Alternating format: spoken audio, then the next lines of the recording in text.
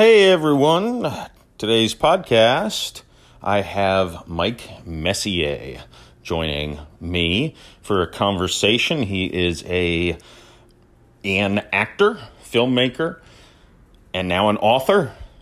He has a book that's recently come out that I actually read. He also has a cool documentary on YouTube that you can watch for free, and you can subscribe to his YouTube channel. Mike was fun to talk to, and I hope that you enjoy it. And I look forward to seeing what comes next with Mike and his films and books and everything like that. Good guy, fun conversation. We delve into a little bit of conspiracy theory talk from my YouTube channel. So we kind of bounced across the board. He's relocated to Florida, so we talk a little bit about that and touch a little bit on depression, which I guess has kind of been a theme of mine lately. So I hope you enjoy it. As you should know by now, I am now on, I think, any podcast platform that I've heard of. Apple, Google, mainly Spotify. Most of my traffic has come through Spotify. Please give me a subscription. If you listen on Apple, or if you just have an iPhone and want to go on the Apple Podcasts, give me a 5-star rating and write a review about how awesome I am. That makes a big difference, I am told. So, hope you enjoy it. Give me a little bit of help by subscribing and rating. And if you want to check this out, I think I'm going to be able to post the video from this one on YouTube as well. You can subscribe to my YouTube channel if you would like. It probably won't be too busy, but I think I'm going to keep it just in case I ever get another lettuce-only chalupa, or possibly for some stand-up that I might throw up on there, depending on when I get up on stage next. So that's about all I have. I will be back to wrap things up. Hope you enjoy it.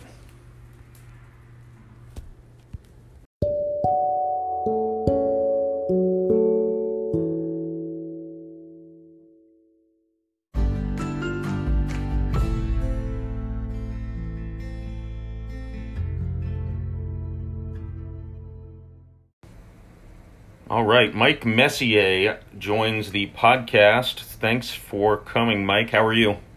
I'm doing good, Jeff. It's great to talk to you and great to meet you and talk about my book, my doc, and anything else you want to talk about. Glad to be here. Yeah, absolutely. And I appreciate you sending me a copy of the book and the link to the documentary. That's kept me entertained the last couple days. I'm glad you enjoyed it, man. You know, that documentary we're talking about, Disregard the Vampire, a Mike Messier documentary. All of Jeff's fans can check that out on YouTube for free.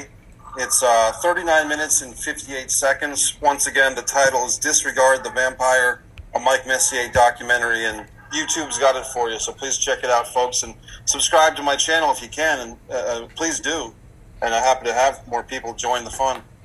Yeah, and it's the thing I loved about it, and I don't want to spoil it by going too deep into it, but the thing I loved about it was 39 minutes. That's the digestible documentary size. When they go super long, I lose interest. Yeah. So it kept me engaged the whole time. And then the book too. And the funny thing is, and I don't know if you have personal experience with this or not. Early on in the book, again, I don't want to spoil anything, but the situation where there's the divorced dad who's got kids but not with him that night, and he's looking for something to do. That was me the last couple nights. So you fill the void there. So while I was reading it, I'm like, is this meta? I don't know what. I'm in the book. The book. Jeff's in the book. You actually caught the emotions very well of how it's like, I don't know what I'm. Yeah. Well, I'll tell you, Jeff, you know, the thing is, I grew up the child of divorce. A child, not the, but a child of divorce. My parents were divorced when I was 13. They didn't have a great relationship, as far as I can remember. They might have before I was around, or who knows, but So I did think in terms of, my dad moved out and he moved into a condo on his own. And, there's differences obviously between the fictional world and real life. I grew up with just a singular sister, and I had step relatives, stepbrother and stepsister later on. But the character of Joe Humble has twin daughters and a son. And he misses the whole deal. He misses his wife. He misses the twin daughters. He misses the son. And he's also separated. He's not quite divorced. He's going through a divorce with hope on his end to reclaim the marriage. And that's kind of what brings us to meet his coworker Shadow, who's a younger female, and she's very sexy and brings him out on the night in the town. So there you go. Yeah, and that you hit the emotional part of that very well. And the book also, that's Distance from Avalon, which I think you can buy at distancefromavalon.com. Yeah, distancefromavalon.com, and the exact title is A Distance from Avalon, When the Dying and the Dead Reunite by Mike Messier, and it's on Amazon. And so if people put A Distance, just the word A, and then Distance from Avalon, When the Dying and the Dead Reunite by Mike Messier, they should find it. And if they have trouble with that, they can go to the website, Distance without the A, distancefromavalon.com. And kind of like the doc, you said it's $39.58. It's digestible. Mm-hmm. The novel is 97 pages, I think, on paperback and Kindle, so it's also digestible. How long did it take you to read it, Jeff? I would say less than 2 hours. I mean, and that is my same thing. I mean, I'll be honest. I've read, counting this, I think I've read 3 fiction novels in the past 15 years. High school kind of ruined reading for me, and I've only recently started venturing back into the fiction side of things. My little brother wrote a book, and I haven't even read that. I read about 40 pages, and it was fantasy, which isn't quite up my alley, so I gave that one up too. Even, so. I hear you, man. And you know what? The thing is, I've been talking about this on my YouTube channel, Jeff. Even though I'm a YouTube content creator like yourself, I feel like watching a lot of YouTube videos, watching GIFs, tweets, everything in our culture that's so bang, bang, bang, it's making it difficult for me to enjoy reading. Mm-hmm. And it was only like 8 or 9 years ago I really got into reading again myself. And in the last 2 or 3 years, I've kind of phased out, but I'm trying to get back into it. You know what I mean? So it's interesting. Yeah, I think you're onto something there with everything being so fast-paced and instant. Reading is a lost art. I mean, it's... I know people still read, but it seems like less and less. Well, I feel honored to be part of the big 3. I don't know if you remember the other authors or books that you read in the last 15, but I'm now you got me curious who the other 2 books. One is called Running the Light, and that came out last year. It's by a comedian, Sam Talent, and it's a fictional road comic. And I loved that book because I'm at a very ancient age for trying to enter the comedy world. That's what I'm trying, not be a road comic, but I'm trying to break into comedy. So I loved reading that, where it was kind of the nitty gritty. I think it was only a week in the novel that got covered. So that one was a lot of comedians love that book, and I think I'm fortunate in reading that I'm never going to be a road comic. I hear you, man. I hear you. Hey, Jeff, real quick, I noticed, are we recording on Zoom too? Is that something you want to do? Oh, let me see here. Because I don't know if we are or not. On my end, it doesn't look like it, but I could be wrong. Let me click on it and see. I had it earlier, but I may have turned it off. It says recording. My bad. Okay. It says recording. It is recording now. I don't know what was going on before. I may have stopped it on accident when I was letting you in. We can do another intro. It's Jeff. I say your name, Macolino. Jeff Macolino, right? Yep, nailed it. And Jeff Macolino and Mike Messier discussing Mike's book, Distance from Avalon, When the Dying and the Dead Reunite. Available on Amazon and Kindle and paperback. And the 40-minute doc that Jeff watched that I did called Disregard the Vampire, Mike Messier documentary. So whether we're starting new or if we're continuing, either way, we got it covered, man. Yes, yeah, I'll throw this up on I post the audio only, but I'll assuming I can figure out the technical side, which I should be able to. I'll get this on YouTube also, so we can. Yeah, man, that'd be awesome. Get them both ways. So going back to the documentary, I loved it, and it not only covered the Disregard the Vampire effort, but it covered kind of the ones that didn't get made prior to that. Right. And again, I don't want to spoil it, but it's, I guess, can you put into words how hard is it to actually pull off filming a feature film? It's very hard, especially you know what the great lubricant is the green lubricant is money. Mm-hmm. And when you're trying to make projects that are pretty ambitious, and specifically we're talking about Kristen the Coffee Girl, Wrestling with Sanity, and American Luchador, that are 3 projects I'd still love to make even to this day, Jeff. And the idea of this documentary was really a call to action to myself. It was a gut check to myself. And to be honest, other filmmakers as well. And when I made it, I was really thinking about me and what are these obstacles that are challenging me. And I say it kind of at the beginning. And just so you know, I don't mind spoiling a little bit of it, because I figure that if people are tempted by our conversation to watch the documentary, then it's fine. I don't mind giving stuff away. People can always pause this conversation, go watch the doc, and come back if they're that into it, if they're that intrigued.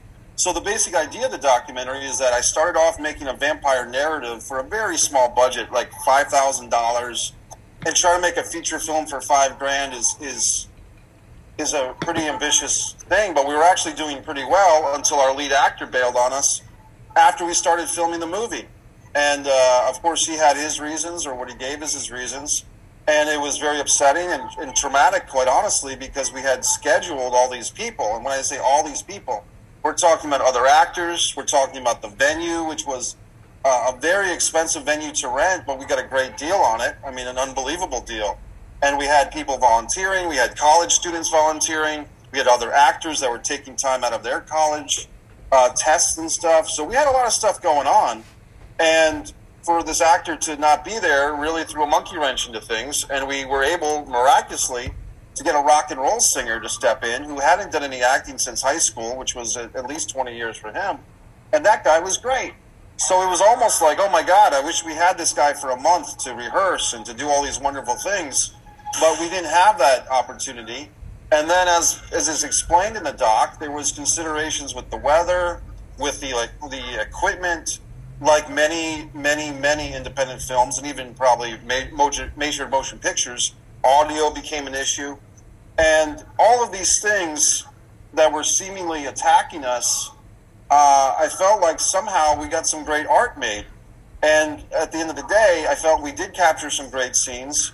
The original editor for the piece, Chris Hunter, said that we didn't have enough to really make the narrative. And so that was upsetting, because I had taken people's investment money to make this thing. You know what I mean? It wasn't just my money. Some other people threw in some money and their time. So I felt the gut check came in that I had to do something. This footage had to do something. And then I thought, well, the real story to me, even as the director of this project, was not the script that had been written. It was the fact that people kept showing up. People kept showing up day after day, for 6 days to be a part of this movie. And even though we didn't have our lead actor, the other 3 actors were still there. Even though we didn't have our supposed lead actor, the crew was coming. And once we got adjusted to the new lead actor, Scorpio, who was a great guy, people started saying, oh my God, this guy's pretty damn good. He is better than the other guy. You know what I mean? And he was a better fit because he was a guy that we all got along with. There was no ego. He was happy to be there and we were happy to have him. But even that consideration, it's like, you see sometimes in football, the lead quarterback gets injured and the team rallies around the backup quarterback, and maybe they win their first game, but when they get 3 or 4 games deep into the season, that's when other teams make their, you know what I mean? So adjustments. So we were kind of fighting that. But at the end of the day, I said, I have to tell the story of the people coming together and rallying around this project, whether it was because of me, whether it's because of their own feeling of let's just see what the hell happens. That could have been it. People just want to see what's going to happen. Sure. Or they want to see things to fruition because there is a hunger to create things, and there you go. No, I love that. It's funny that I think people take it for granted and think that it's, and I've been guilty of this. I don't have much film experience at all. I did Friends college film 13 years ago, and it took 8 hours of filming to do a 6-minute video. And I was getting a little impatient, even like, how many times do I have to do this? But I even today, I've worked on dark comedy screenplays, and I've thought, I'm never going to probably be able to sell this. I could just get a bunch of people to no, that's not how it works. It's not that easy to just call up a few friends, ask a few favors, and actually produce a feature film. Right. And in the doc, too, the Disregard the Vampire Mike Messier documentary, people can see that I had success making one feature film, Blood Sugar Sid Ace, which has its own website, bloodsugarsidace.com. People can watch the whole movie right there for free once again. And even with that experience, where did that $12,000 budget came from? About $3,000 or $4,000 of that came from my partner, Tim Labonte. But the rest of it was from me that came from a car accident. I got hit by a drunk driver, and the money from that car accident funded the film.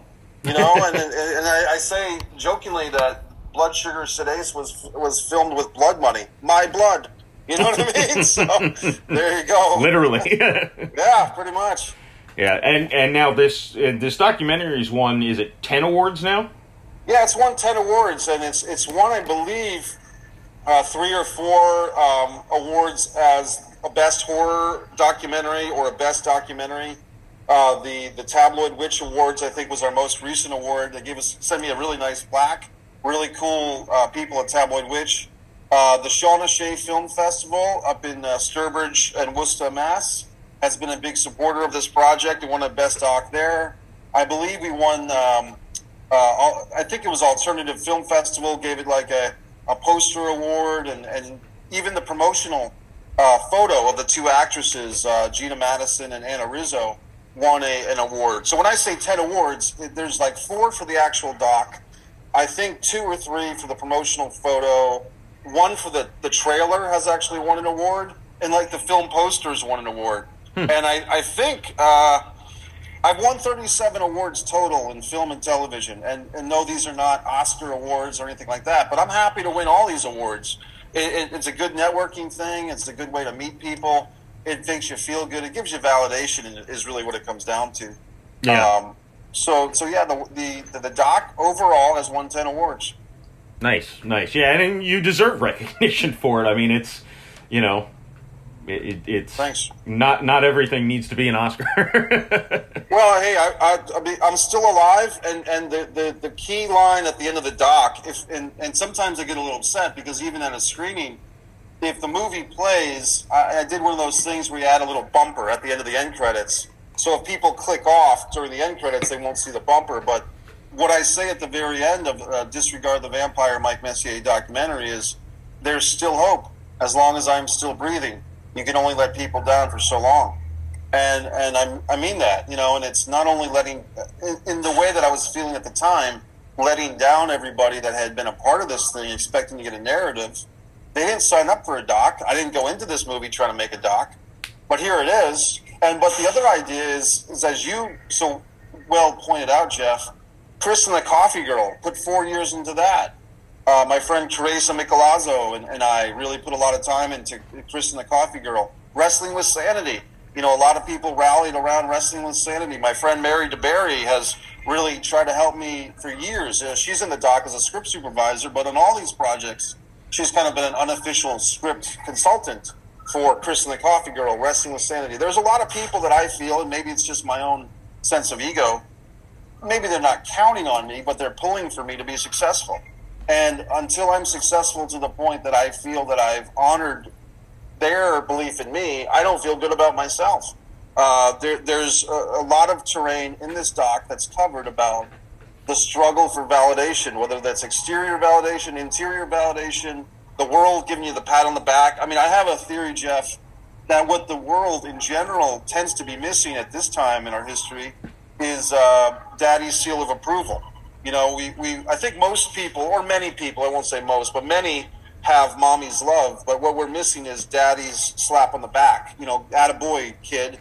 And I think that what happens with these independent films, at least in my contention, is I've often been someone who's a director, and I'm giving that validation to people, whether they're actors, actresses, crew members. I'm giving that daddy's validation. And as an actor, a lot of times I'm the actor. I'm getting that daddy's validation from somebody else because for whatever reason in our culture, dad's slap on the back or attaboy seems to be lacking. Yeah, no, I actually can recognize that. Not in myself. Fortunately for me, I've got overly supportive parents, probably more than they should. but no, I can see that in society for sure. Was Wrestling with Sanity, was that there was one part in the documentary that kind of cracked me up, and I don't know if you was that where you had the issue with Raven? Yeah, Raven, the pro wrestler Raven, man. You know, the funny thing is, I like Raven a lot. I mean, and Raven, I think, was just, he had enough of me. Like, by the time, like, the timing was bad because he explained to me a few years later, he was suffering through 2 bad shoulders. So here he is, he's still wrestling, he's trying to do this independent film, and he's got 2 shoulders that were literally killing him in pain, and he's dealing with this guy, and it was just a thing where we made this road trip, me and Tim, and we had some of this money left over from Blood Sugar Sedase from this car accident settlement I mentioned, and the idea is let's leave Rhode Island. Raven's coming up from Atlanta to Philadelphia for this Extreme Reunion wrestling show in 2012, and we'll rent a hotel room, we'll get Raven, we'll get a conference room, make that our studio in the middle of a city that we're not from, and we'll have Raven record the voiceovers for Chris and the Coffee Girl before we film the scenes. Now, Tim, to his credit, initially said, well, Mike, we've got to film the scenes first and then do Raven's voiceovers second. And then for whatever reason, maybe Tim thought, well, hell, I can get a road trip out of this adventure. Tim said, well, we can try it. So we tried it. Unfortunately, it wasn't terribly successful. We did get some hilarious footage. We got about 2 minutes of Raven tearing me up that's used in this doc. Yes. I'm thinking about releasing all of that footage at some point because I've got about the 2 minutes that you saw in Disregard the Vampire with Raven, I've got about 2 hours of that footage. So that might be released on the Mike Messier YouTube channel. So people can subscribe and be on the lookout for the Raven, the Philadelphia experiment. Yeah. That's the part that made me laugh. Him lecturing you on symbolism and everything. He's a smart guy, and the thing is with wrestlers, especially a guy like Raven, who he'll be the first one to tell you that he's a genius, and the second one to tell you too. But Raven was seeing holes in the script, which was great, except we didn't really have the time to deal with that. Like, all I had time to do was capture these voiceovers. And like I said, my partner at the time, Teresa Michelazzo, a strong Latina woman, she was looking for results. She wasn't looking for excuses or script analysis. And here I am trying to direct Raven, but it was kind of a bad first day working together. So I hope that at some point in the future we can do it, because Raven's a very personal guy, and I've seen him since then, and I like Raven a lot. Scott Levy is his real name, and he's done some great work in films, but he's a cool dude, man. Yeah, now you had said you got a lot of pro wrestlers in that film, didn't you? Well, in Chris and the Coffee Girl, that's another movie that, as talked about in the documentary, hasn't been finished yet. You know, and in the documentary, Disregard the Vampire, Mike Messier documentary, Chris and the Coffee Girl, the narrative put 4 years into it, and it hasn't been completed. It hasn't even been filmed. And the thing that we were trying to do with Raven is capture these voiceovers before we actually film the scenes. But at this point, I've rewritten that script so many times. My friend Ox Baker and Big Daddy V, who's known, Nelson Frazier or Mabel or Viscera, the pro wrestler, he was supposed to be in the movie. And as I discussed in the doc, although briefly, because of the maybe the societal pressure, or what I felt was the societal pressure of the film industry around me, telling me that my method of my idea to piecemeal Chris and the Coffee Girl together, hey, as we can afford a scene, let's film it. We've got $500, we got $2,000, let's get our Ox Baker scene done, or let's get our Big Daddy V scene done. But the pressure I was getting from some of the people working with me in this fledgling stage was, no, you've got to raise 50 grand or 100 grand to make the whole movie in one shot. Well, unfortunately, before that could get accomplished, interest starts to wane, and quite literally, people died.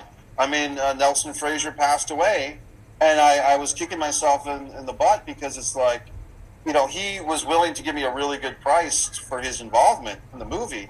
And if I had just pushed it together, maybe if we had filmed that scene with Big Daddy V, for the, whether it was going to cost $1,000 or whatever, just get it done, we could have maybe used that as a catalyst to get funding for the rest of the movie.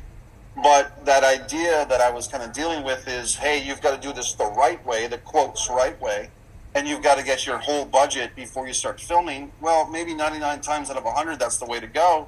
But maybe I should have just done things the way that I wanted to do things. You know what I mean? Yeah. Now, do you? And just following you on Twitter and looking at some of your YouTube content.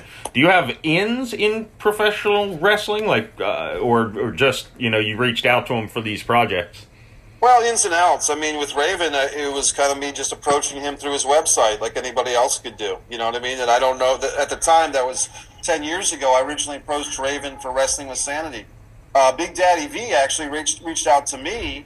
I'm not sure, but I think Maria Kanellis might have mentioned it to him, because Maria Kanellis, who's great, was scheduled to be the coffee girl at the time for Chris and the Coffee Girl. So a lot of times, see, I'm not afraid to talk to people. I'm not afraid to, especially if I'm trying to offer them something that I think has value. So sure. When I'm talking to the wrestlers, I'm not going up to them and just asking for an autograph or asking them for something like that. I'm trying to say, hey, if I were to get you a paycheck, would you be interested in working with me? That type of thing. And they were pretty open about it. I mean, wrestlers are cool. And Raven said it best, not to harp on Raven the whole time, but a life lesson that Raven gave me was, hey, man, and he said this to me, in email. He said, I've gotten about 10 movie projects, approached to me, and about 2 have actually happened. And that was Raven. And Raven wasn't, pissing on me. He was just telling me from his perspective. He puts his name out there. He wants to do movies, and about 2 out of 10 came through. And that's actually a pretty good percentage, if you think about it, for the film industry, because the thing with film that will kill projects, it's money, it's logistics, it's timing. And when I say logistics, that often means like the human element of scheduling people. You know what I mean? Like, you've got 20 people that need to be in the same place at the same time. Try doing that for a barbecue. Try getting 20 people over for the Super Bowl and not 1 or 2 drop out and say, oh, my wife wanted me to mow the yard, or, I stubbed my toe and I had to take a shower, or, I had to watch the season premiere of Curb Your Enthusiasm. Try getting 20 people to watch a football game with you on a Sunday afternoon. It's you're going to miss 1 or 2 people are not going to show up. I don't want to be totally negative, Jeff, on the experience, because I have had luck. Like I said, with Blood Sugar Sedace, we made a pretty damn good movie with a very small budget, and all the actors always showed up. And my producer, partner, and DP editor, Tim, always showed up, and I always showed up. You know what I mean? So there you go. Yeah. So what, what can we expect on the horizon as far as film? Are you making plans on any specific project that hasn't come out yet, or what? Where are you kind of focused now? Well, right now, I did help a friend of mine, Aaron Woodson. I'll give him a shout out. Aaron enlisted my help as a screenwriter, so we did write a piece called Aaliyah and Troy, which is an African-American love story about PTSD. It's about a veteran who was kind of a lone wolf and has come back from fighting overseas, and he meets a beautiful woman. And Troy's issue is that he's got the PTSD from fighting in the military, and her issue is that she is also a woman with a child, a young daughter named Rosa, and she hasn't fully divorced from the baby daddy yet. Mm-hmm. So she's got her issue, he's got his issue, their issues kind of conflict because he's got a kind of, what's that called, a hairline trigger anger thing. If he feels he's being wronged, his temper gets the better of him. Sure. And because she hasn't fully broken off from the father of her child, it really upsets Troy. So that's Aaliyah and Troy. That thing we're trying to get going, but I kind of told Aaron, I said, look, man, my real focus is A Distance from Avalon, which means that I got this book published, available on Amazon, and for me the idea is I want people to read the book. I want some excitement behind the book. I've written this thing as a stage play, as a screenplay. I have Avalonia Festival. I created a whole film festival kind of as in honor or related to this project of mine, and people actually enter it, which I'm very grateful to. You know, Avalonia Festival, in a way, the film festival I created in honor of this concept of Avalonia is actually doing better than the movie. But I still want to make a Distance from Avalon as a film, as a stage play. Hopefully when this COVID thing clears, you know, it can be on stage, it can be filmed. It doesn't need a huge budget, Jeff. And I think it could also be done on green screen. Quite a bit of it could be done on green screen because most of it takes place in a castle. So I just need different rooms, and I basically need 4 really strong lead actors. So the idea for me right now, Jeff, is with COVID, with all the concerns about social distancing, I wanted to do something for myself artistically that I could do more or less on my own, which is write a book. You know, the only thing I really didn't do with this book was the cover. Nazar Germanoff contributed the awesome cover, and I think he did a great job with that. And so, you know, I hope people, this is what the book looks like in print. And so people I really encourage people, if they want to enjoy Disregard the Vampire Mike Messier documentary, give me a like and subscribe and a click and a share and all that good stuff on YouTube. And then if you really feel intrigued, here is the book right there. You know, and it's, you know, the paperback, it's pretty modestly priced on Amazon. I believe the price is $7.77. And whatever shipping you have, or if you have Amazon Prime, I'm not sure, maybe you get a deal on the shipping or whatever. But here is the book. It's on Amazon, and there you go. Yeah, and again, I recommend it. It's a nice, digestible read, and you're obviously you know what you're talking about. I could see it on screen and on stage. I think it's one of those things that could easily work either or both ways. Thanks. So the film festival you mentioned, now when did you set that up? Is that a physical thing, or is that just with COVID an online thing? Or well, guess what, Jeff? We will not. You know, I said we will not be denied. You know, Avalonia Festival had a live event in 2020. We had a live event with a venue and a screen and a really good audio system and a really great venue. It was at the Frame of Mind Art Gallery.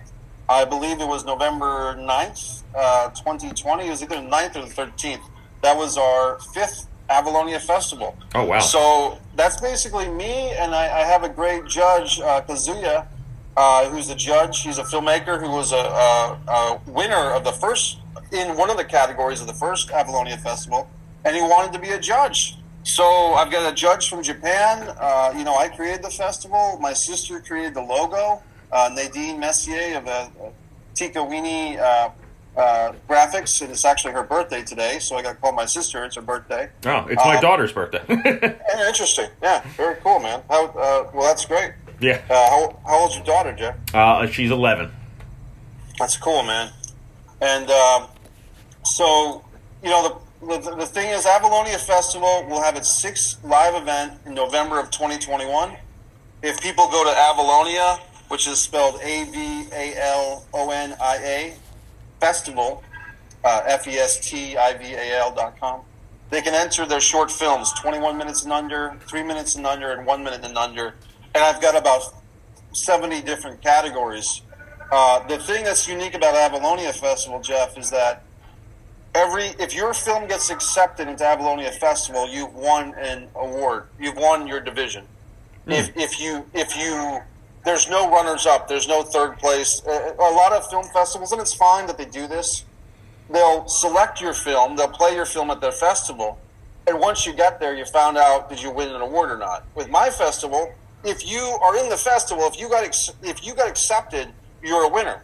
It's all or nothing in a sense, you know, and it's just a different way of doing things. Because what I found as a filmmaker myself, sometimes I'd get excited. Hey, my film got accepted into this wonderful film festival. I'd go to the film festival, and then I wouldn't win an award, and I'd feel a little bad, you know. So I wanted to do something where, hey, if you're going to come out and either be at the physical location or go to the website and see your film as listed as part of the festival, you are a winner. You know, you have won an award. You know what I mean? And running the festival, I can kind of do a few things where, say I have two really great, we have a vampire category, we have a canine film category. Say I have two great vampire films and I can't choose between one or the other. As the festival director, I can kind of tweak things, let's say, to make an award that represents both films if I feel that that's a necessary thing. I've kind of tapered that down a bit just out of consideration that it is a competition, not an exhibition. But I've realized, like, you know, it's just an interesting process. But we'd be here talking for 5 hours if we went into the nuts and bolts of running that film festival. But I'm very happy that it survived COVID. We had a live event. People came out and had a good time. And the entries are open now for Avalonia Festival 6. And if people use the promo code THANKSAF in all caps, the word thanks and then AF, they get a 17% discount off all their entries. Nice. Now, was that so in your documentary? And I know you've relocated. I thought Rhode Island played a decent. You know, you talked about Rhode Island quite a bit. I know you're now in Florida. What was there anything that prompted that, or? Yeah, to be honest with you, Jeff, a couple of people in my life, people that were pretty close to me, passed away, quite honestly. And it was kind of a thing where I had to take a gut check at myself. Was I happy in Rhode Island? Was I making progress with anything that was important to me? And when I say anything, career, personal relationships, happiness, quality of life. The answer was no. I just didn't feel that I was accomplishing what I felt capable of. And a lot of people gave me the advice that, wherever you go, your problem's going to be with you. That was always the statement. Well, I said, you know what? Maybe my problems will be with me, but this ice and this snow and these potholes won't be with me. And I do feel that for a lot of people, including myself in this case, hey, I could have lived in New York City, Des Moines, Iowa, Pittsburgh, Pennsylvania. I could have, Honolulu, Hawaii. I could have lived anywhere for 25 years and gotten sick of it too. So it wasn't just a personal thing against Rhode Island. It was just, I don't know if it's particularly healthy for some people, including myself in this case, to live in the same place their whole life. For some people, it might be fine. But for me, the weather was killing me. The grayness, the 6 or 7 month winter. I mean, I'm telling you that the winters were getting longer every year, and they really were. Yeah. And when you're looking outside and it's 4:30 at night in December and it's pitch black, I really felt like I was suffering through depression. So once those things around me changed, which were basically people passed away, then I no longer felt a connection to Rhode Island that I had to stay there for the rest of my life. No, that makes a lot of sense. And I'm one of those people. I mentioned to you before. I'm one of those people. I've actually lived in Florida my whole life. Lived in St. Petersburg, Florida. I've never even I've left the city, but I've never lived anywhere outside of the city. And you know, I think it's just maybe a comfort thing for me. But again, we don't have those winters. I mean, I've heard people from up north, and a lot of them relocate down here because of those winters. And well, you went through, you're a little colder than I am up there, but you went through a Florida winter. It's not too rough. It's not, man. And the thing is, like, I like Florida. So far, so good. I mean, look, there's probably no place in the world that's perfect. Sure. So the thing is, you know, and I think I made a really strong choice because I moved here like just 4 or 5 months before COVID, and then COVID kicked in. But I'm telling you, talking to my friends and my family that's still up north, the difference here is that I will wear my, you know, KN95 mask, and I will go to a movie theater, or I will go to a restaurant, and I can socially distant, and I can wear the mask when I go to the restroom or when I walk around the aisles or whatever, and I feel relatively safe. Nothing's foolproof. Sure. I mean, nothing is foolproof. You know, your mailman could sneeze on you. Who knows? But I feel like having some flexibility is good, and like, for instance, I went to Pennsylvania in October. A friend of mine, Tommy DiNucci, got me into a movie that he was directing, The Making the Trick. And Jeff, as I'm driving from Florida through Georgia, South Carolina, North Carolina, Maryland, Virginia, and finally Pennsylvania, through every state, the restrictions got tighter and tighter, and people got more and more tense. Mm-hmm. And in October of 2020, the weather then was like about equal to what we're having today in Florida, where I'm at. It's like a rainy day and it's a little chilly, but I'm still wearing shorts and a t-shirt. So to me, the vitamin D, the sun, it's been very helpful to me, Jeff. Over the last year, even through COVID, I rewrote American Luchador. I put a lot of time into the rewrite. I worked with my friend Arthur Hugh. We wrote a piece called The First Betrayal as a screenplay and a stage play. I rewrote my script, Also Ran, a drama script that I've written about a guy who goes in and comes out of prison. I rewrote that and made that a better script. So my life, my writing, I think, has done well here in Florida. Yeah, well, I that makes sense to me, because even on the, I mean, I talked about in a couple of podcasts ago, I talked about my own dealing with depression and stuff like that, and there's a substantial difference when the sun's out. Yeah. I mean, it doesn't make sense, and you can talk yourself into thinking you're crazy, but there's a substantial difference when it's gloomy out, or, I mean, I've got the sun shining through my window, as you can see from the halo effect on me. Right. Have you? I have a 3-pronged thing for fighting depression, Jeff. I'll share it with you and your listeners. Walking, going to the movies, and probiotics. And for me, the probiotics that I prefer is kombucha. Kombucha tea, which you can get from many different companies, and you can get it just about in every grocery store. It's, for the most part, it's got to be refrigerated. Now, you can get probiotic pills that can be held at room temperature, but you can also get probiotics in yogurt, and you can get probiotics in, but I think the kombucha is like, boom, it's packed with your probiotics. And these probiotics help your gut and your system. And when your gut lining is regulated and in good shape, it actually helps your mood. People think of mood as like, what are they thinking, their mind or something? It really comes down to, like, is your system regulated? And probiotics with your mood helps tremendously. And then the walking, and for me, going to movies. Other people might have other things, but those are the 3 things that help me fight depression. Sure. Yeah, I said a lot of times I like to sit down and watch kind of mindless sitcoms, because it just kind of, the brain can turn off, and they can be funny, but you don't need to, you can watch Parks and Rec without mentally straining yourself. Or you mentioned earlier, Curb Your Enthusiasm is by far the best. Not that that's brainless, but it's just, you can just sit there and enjoy it.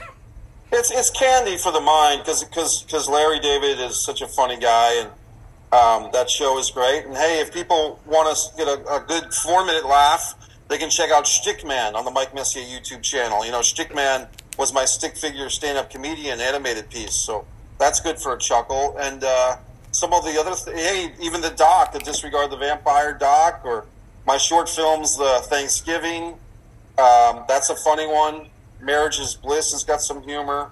And some of Mike Messier's life rants on YouTube and pro wrestling rants, they might be humorous for some people. Depends on your aesthetic.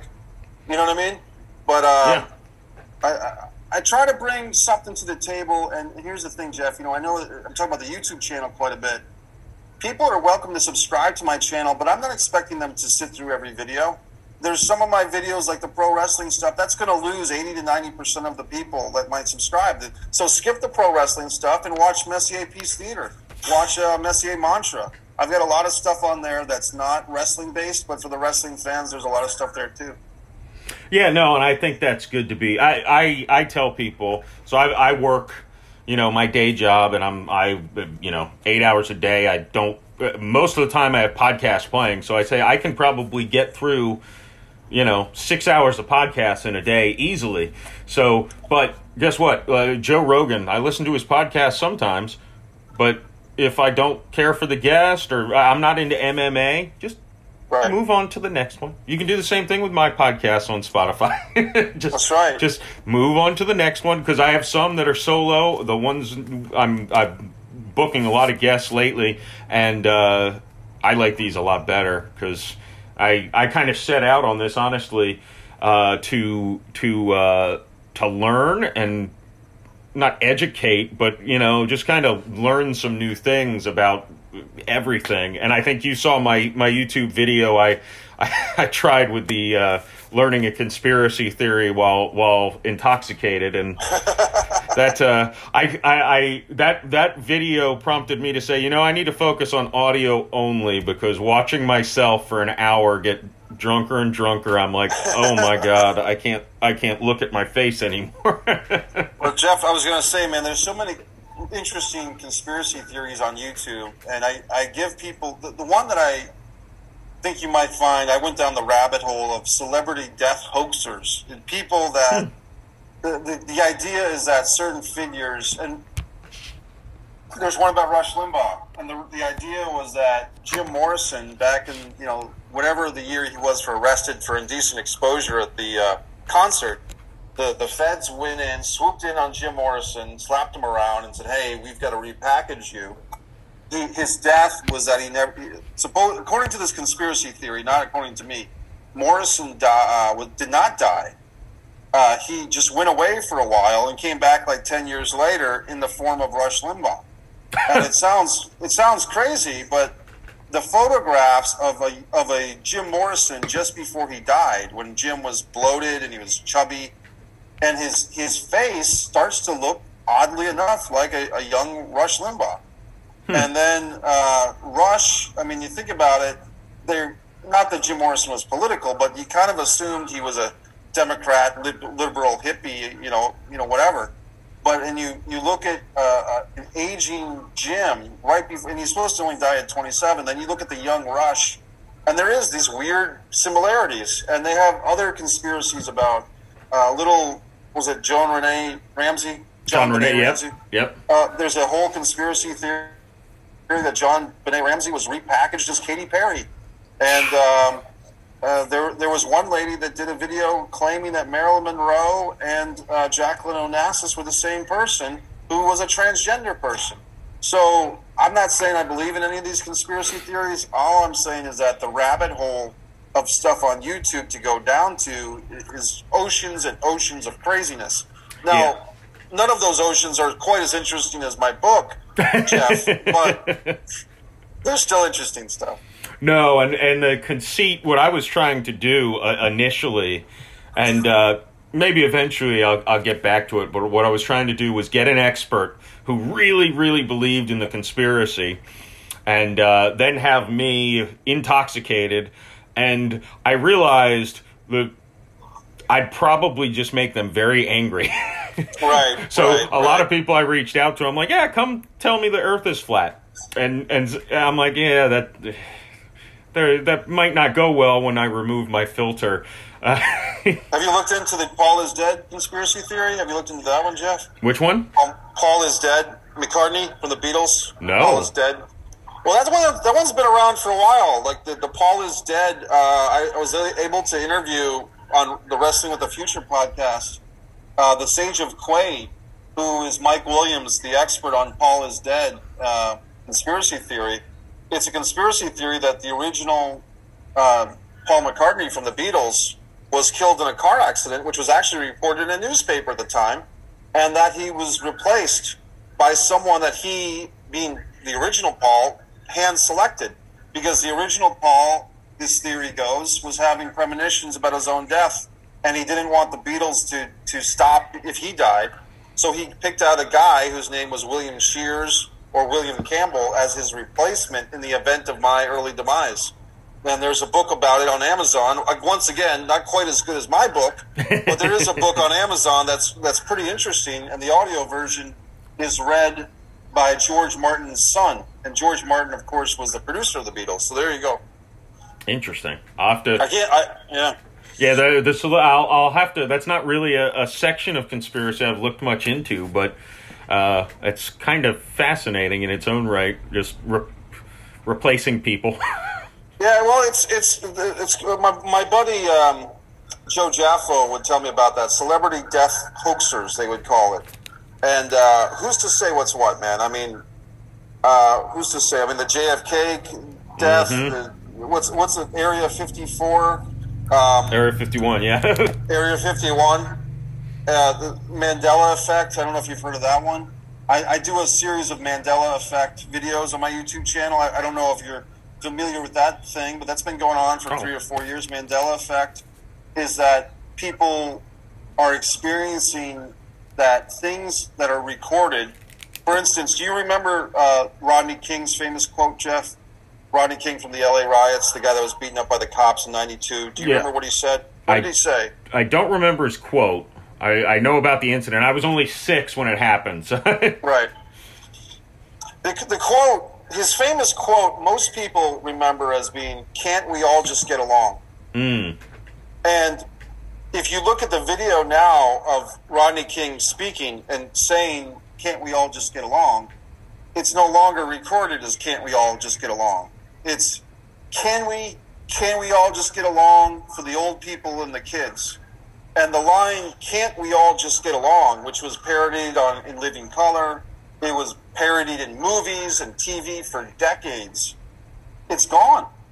Now he says, can we all just get along? There was a famous Oscar speech. Sally Field, the actress, said, the way I remember it, "You like me. You really, really like me." But if you look at the video of that event now, Sally Field says, "You like me right now. You all like me." So there's these famous, mostly pop culture things, like the spelling of the Berenstain Bears or the Berenstein Bears, the books, the kids' books. The spelling of Fruit Loops, the cereal. There's all these pop culture things that are not matching up to a lot of people's memories. And they call it the Mandela effect because the coin got phrased, or the phrase got coined, however it works, because Nelson Mandela, a woman claimed, he died on my birthday, December 5th, I believe, 2013. But a woman at the time that he died said, "I remember Nelson Mandela dying in prison in the early 1990s, and it became like a big pop culture moment that all these celebrities were wearing Mandela's prison numbers across their shirt and going on Oprah Winfrey and saying that Nelson Mandela was wrongly imprisoned and died in prison, and what a tragedy." And this woman had this very clear memory of that, and suddenly she has seen that Nelson Mandela died after becoming the president of South Africa. So that's what started the Mandela effect, and I explore that on my YouTube channel. I have a whole Mike Messier Mandela effect series of videos, but there's other people that have written about it and talked about it for years, you know. I will definitely be doing a deep dive further into your YouTube channel and watching those. Thanks, buddy. Yeah. There's the rabbit hole on top of rabbit hole, man. Yeah, no, that's the blessing and the curse of YouTube. Right. I try to make it a point if I'm doing something like conspiracy theories, be like, let's mix in a 5-minute stand-up bit in between to keep the mood light. Yeah, I get you, man. I get you. Yeah. Yeah. Well, I'm just checking my time here to make sure I don't cut us off like I did last time. We still got about 9 minutes. Yeah, I definitely, and I'll encourage everyone else to check it out. And yeah, I think the conspiracy theories are, they're fun because there's truth to a lot of them. Well, the other thing is, not only is there truth to a lot of them, I'm always impressed by some of these YouTube conspiracy videos, the production values, and the time and the effort these people put into this stuff. Especially like the celebrity death fakers, and there's one is Bill Hicks.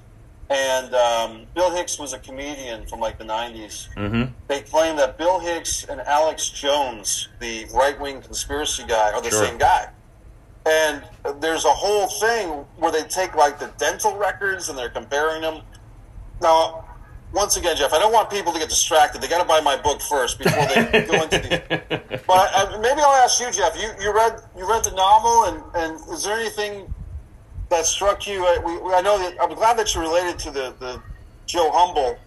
Was there anything else in the book that you kind of dug, or any thoughts on what you experienced reading it? Well, I'll be careful on this because I could definitely spoil it. But you had my mind racing down the back end as to possibilities, and I'd seen the documentary, so I thought I'm pretty sure I know where this is going. But Joe's character got really wise to the point where I was questioning some things about who he was. So it intrigued me almost. I don't think this will spoil it, and if you think it does, I'll take it out. But almost like the movie The Devil's Advocate. Yeah, I love that movie. The end of that movie, it was almost like that same feeling. Like I think I might know where this is going, but it could be this possibly. So that's really what got me. Is it was a very good cliffhanger, or not cliffhanger, very good suspense build up at the end. That's good. I don't mind the term cliffhanger because the idea was I want this to be a trilogy, and so I haven't written parts 2 or 3 yet. I have an idea for part 2 and a very, very, very vague idea for part 3. Part of my plan with this, Jeff, and the reason for me to talk to you, and I want to thank that was it Matchmaker podcast, the app. So if people are looking to connect, it's the I'm trying to remember the exact website for them, but it was like podcast.com matchmaker or something like that. Yes. That's how we connected. But I wanted this book, modestly priced. The idea is that I want to create my own Lord of the Rings or Star Wars, something of that magnitude. And coming from a spot where, hey, look, Steven Spielberg is not my uncle. And even if he was, I'd want to do this more or less on my own. But the idea is let's give people a taste of this world and my writing capabilities and these characters. And if there's interest, if this is made into a film, into a stage play, what can we do with it next? You know what I mean? And so I don't mind. The term cliffhanger is fine because the idea is let's get people to that point where they want to see more. Sure. Leave them wanting more because kind of like when Han Solo was frozen in Empire Strikes Back as a kid, that just makes you want to see the next one. You know what I mean? Right. Now, I think where things get off the rails sometimes, Jeff, with these billion-dollar franchises is sometimes they just take that horse, they beat it, they shoot it, they kick it, they desecrate it, they eat it, they throw it up, and they let the dogs get after it. You got to know when to say when. And you can't just take a franchise and just squeeze the fan base for all their money. Because you can do that, and unfortunately sometimes the fan base, whether it's Star Wars or pro wrestling fans, they don't have discernment. For me, I'm happy to jump off a franchise. If the quality starts going south, I'll find something else to watch. I'm not going to be held enslaved to a franchise that doesn't take care of its own project and keep the quality high. So I have a vision of a 3-story thing in novel form, stage play, and screenplay. And to come here and talk to you, you're actually the first podcast I've done to talk about the book, Jeff. So congratulations to you, and I give you credit for watching the doc and reading the book. You did that faster than most of my family and friends did. So thanks, Jeff. I appreciate that. Hey, I know that feeling too. Your little brother's going to kill me. He's going to say, why are you reading his book and not mine, man? Right. Well, I told him, I'm like, well, I get what, I don't get the elves and the stuff like that. It all confused me. That was just an area that I missed growing up. The fantasy stuff, I didn't learn a lot of it. But it's funny, you brought up, the quality retaining, and I find that I fall into that trap where I get in, like The Walking Dead. Right. It's like, well, I gotta keep watching because I invested so much time in it. Yeah, you've been hooked. Right. It's not. It's gotten actually better, but it was bad for a few years, and whereas you've got Breaking Bad is the television show that ended before it could ever get bad. Right. So it's tough. I can see where the money making comes in. You can keep milking it for every last penny, but my rage against the machine with that, Jeff, is the Mike Messier angry wrestling fans. Angry wrestling fan. I've done literally too many, probably 500 videos, 400 videos on the topic of why is pro wrestling not as good as it used to be in some form or another. And I talk about the WWE doing their deals with Saudi Arabia, the WWE funding the Trump administration in 2016 in exchange for a political position for Linda McMahon. Mm-hmm. I've also talked about why are their storylines and their feuds not as good. I had a job interview for the WWE. So I wasn't hired, and so that's been a point of contention for me ever since. When I'm watching their product, ever since they didn't hire me, and I'm seeing the type of stuff that they're doing on television, I get angry. And not only do I get angry, I get sad, because I'm like, my writing that I wrote for these people is better than what they're presenting. So I'm very outspoken, and I'm very happy to talk about why the WWE is not the creative force that they used to be. But at some point, I just got to say to myself, Jeff, I can't be emotionally attached to it anymore. I've got to do my own thing. A Distance from Avalon. Fight or Play Basketball is a screenplay I've written that's won 3 or 4 awards. Trying to push my own stuff. Messier Mantra, Messier Peace Theater, The Nature of the Flame, all the things that I do on MikeMessier.com and the Mike Messier YouTube channel, talking to people like yourself. I have to prosper my own creativity and my own projects, because if the WWE doesn't want me, that's their loss, and the fans' loss. But that's their sin against humanity, not mine. Amen. Let's make sure we leave all of your plugs here before my audio cuts out. Go ahead. Give me all of it. Mike, thanks, Jeff, and thanks for having me on the show. MikeMessier.com, DistanceFromAvalon.com. The first word is distance. So just like the book title, Distance from Avalon, Avalon. Of course, the book, A Distance from Avalon, When the Dying and the Dead Reunite, is available on Amazon. And AvaloniaFestival.com is the website. And social media, Mikey Messier Angry Wrestling Fan, Avalonia Festival on Twitter and Instagram. And I just want to thank you, Jeff, for talking and watching the doc and reading the book. I really appreciate it. Yeah, it was a pleasure talking to you. It was a pleasure watching the doc, pleasure reading the book. I expect to talk to you again when the second one comes out, if not before then. I'll be happy to meet you sometime in Florida. We're both in Florida now. I wouldn't mind meeting up with you and having a St. Augustine. I go to Hazel's Hot Dogs, and if you want to meet out there, we'll have a hot dog outside, buddy. Yeah. Great. Sounds good, man. Thanks, Jeff. All right. Thanks, Mike.